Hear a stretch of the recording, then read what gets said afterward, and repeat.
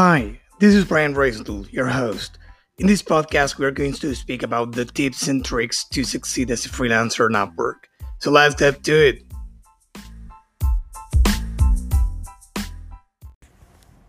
I'll tell you a little story. I have a degree in computer science, and I've happened to work for a long time as a software developer. And when writing code, I could identify from miles away those who had a background in computer science or software engineering and those who learned how to program online or on the job. The difference was easy. Those who had a background in those fields first, before jumping into writing any code, analyzed the scope for the project, the requirements, and did a bunch of diagrams to plan the whole approach. And the last thing they did was to program the code. On the opposite side, those who learned how to program online or on the job, almost everyone rushed into writing the code right away. And although the code might work fine, it couldn't scale or integrate well with other systems. So the takeaway here is that the same thing happens in the video mining space. There are those who onboard a client and they say, hey, yeah, you have an e-commerce? Okay, I will write my one-fit-all recipe campaign and I will implement that and that will be the solution. Or I will use my top 10 audiences I have in my notebook and those will work for you. Well, that's wrong. There's a process to implement, and there's a process specifically I implement when I onboard a new client that works really well for me to not only know what they want, but also to know what to run, what type of ad campaigns, what funnel to design, what audiences to include, and what message to communicate.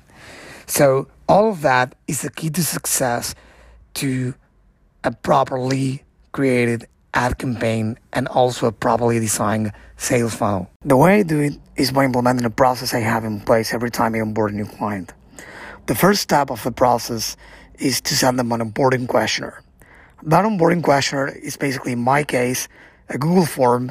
Before that, it was a Google Doc, but I found that the form works best for me. You should definitely find the format that works best for you as long as you include all the information that you need. In my case, I asked them for information about their company and the target audience. From their company, what I asked them is, for example, the company name, the main URLs, such as their website, social profiles, blogs, if they have, and more. Then I asked them for their main activity, for a description of what they do, what they sell. Also, I asked them to mention their competitors because it's really important. We'll see why later on. Then I asked them to tell me the reasons for people to buy their products or services and why they should choose them above their competitors. About the target audience, I asked them the demographic information such as gender, age, location, and also things like job title, hobbies, if they are married, if they have children, things like interest, websites people visit, influencers they follow, and if they have a lead magnet or something to offer to their target audience. Why do they ask for all of this? Well, let me put a simple example. You'll want to build your audience, let's say, based on interest. So let's say we are speaking about golf players. So how would you target them? Would you go to the ad set level, go to the interest box and type golf? Is that it? Well, what I do is different based on the information the client fills out. And it's basically try to go deeper with stronger interests. So let's say, with the same example, golf players, I'll say, hey, okay, so golf players use an outfit to play, okay? What are some of the brands they use? Golf players use some balls and clubs, okay, what are those brands? Also, they play some tournaments. Besides the world famous tournaments, they also play some niche tournaments that are not so widely known by the non-target audience. So what are the names for those tournaments? Same for the websites they visit, because they might want to be up to date with the latest golf information. So they might read magazines, visit some websites, and also they might follow some influencers or public figures related to the field.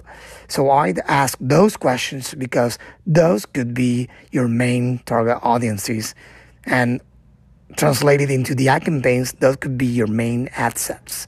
You might have one for the influencers, one for the competitors, one for the brands related to the field, one for the tournaments. Of course, we'll see how we are going to structure the campaign in the second step. In the second step, what I do is a research. Basically, I first analyze all the things that the client filled out in the questionnaire and try to assess whether the interests, for example, that they entered in the questionnaire are available for selection on Facebook, because maybe they mentioned some competitors that are not well known and therefore are not on Facebook.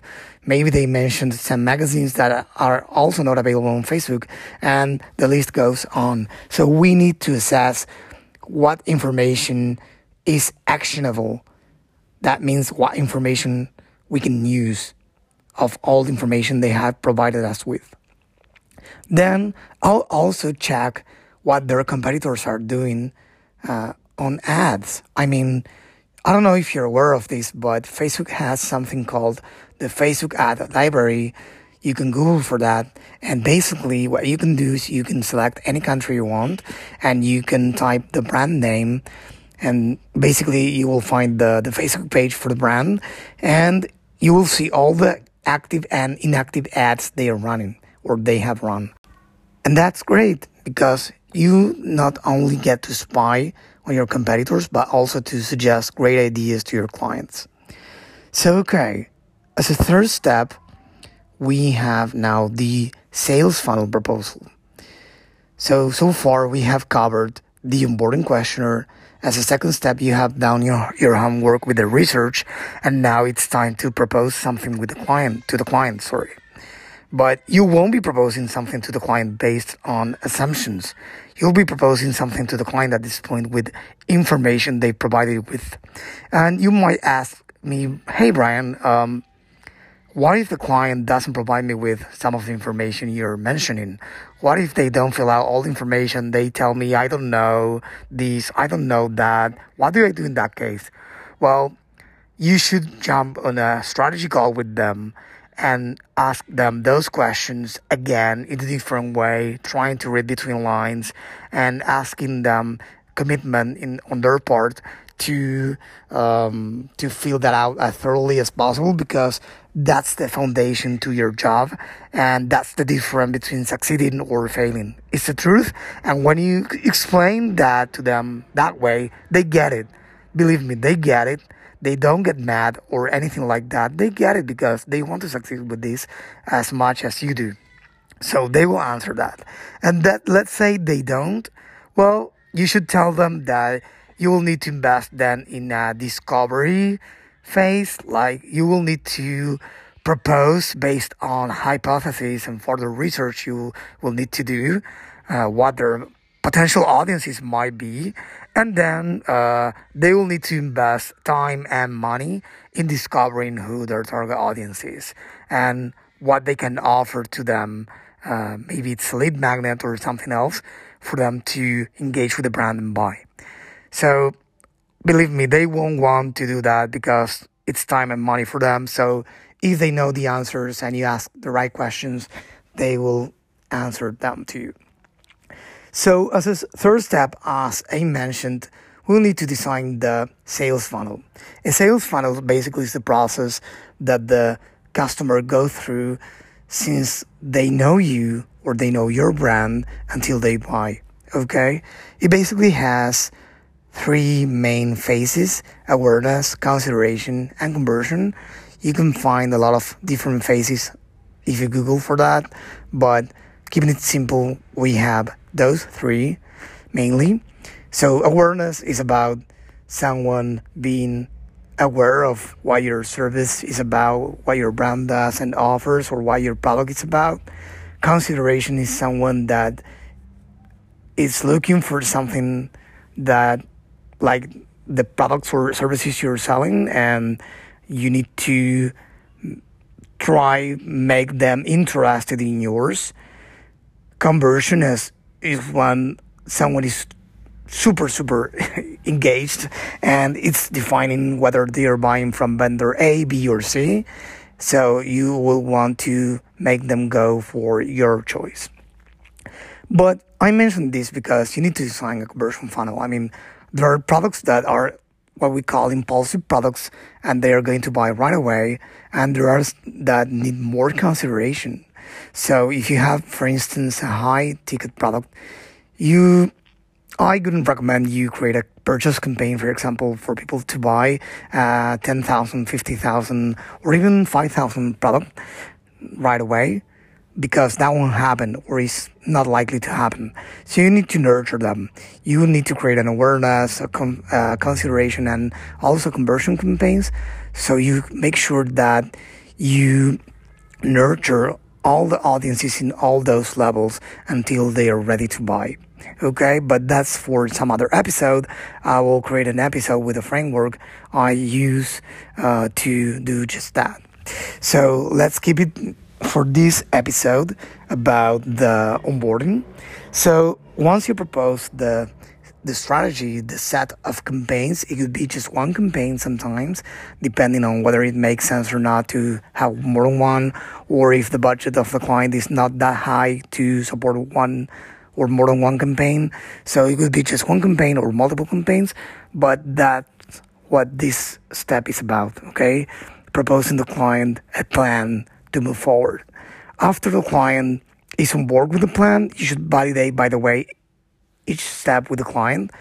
It's my best advice, so you don't work in vain, because if you, let's say, don't present the proposal to the client and work on the implementation, then the client might say, hey, this is not good for me. So why did you bother to do the onboarding questionnaire if you're not going to validate your strategy with the client? So you present the strategy to the client and you say, hey, I want to run the campaigns A, B, C, and D with these audiences in each one. This is the ads as well, and this is what I'm planning on running. This is the budget I'm planning on allocating to each of these campaigns. What do you think? They will agree on that. And then, as the fourth step, you see the fourth, not the first, the fourth step, you move forward with implementation. And then, of course, as the fifth step is the ongoing optimization, if you were hired to do that. But this is what I do as a process. These are the 5 steps I use when having a client and when I onboarding a client. And if you are asking me about the details of the onboarding questionnaire, I will leave in the notes a link to mine so you can use it as a template and then use yours. I hope this was useful to you, and if you have any questions, you can write me at brian@bsrdigital.com. Thank you. See you in the next episode.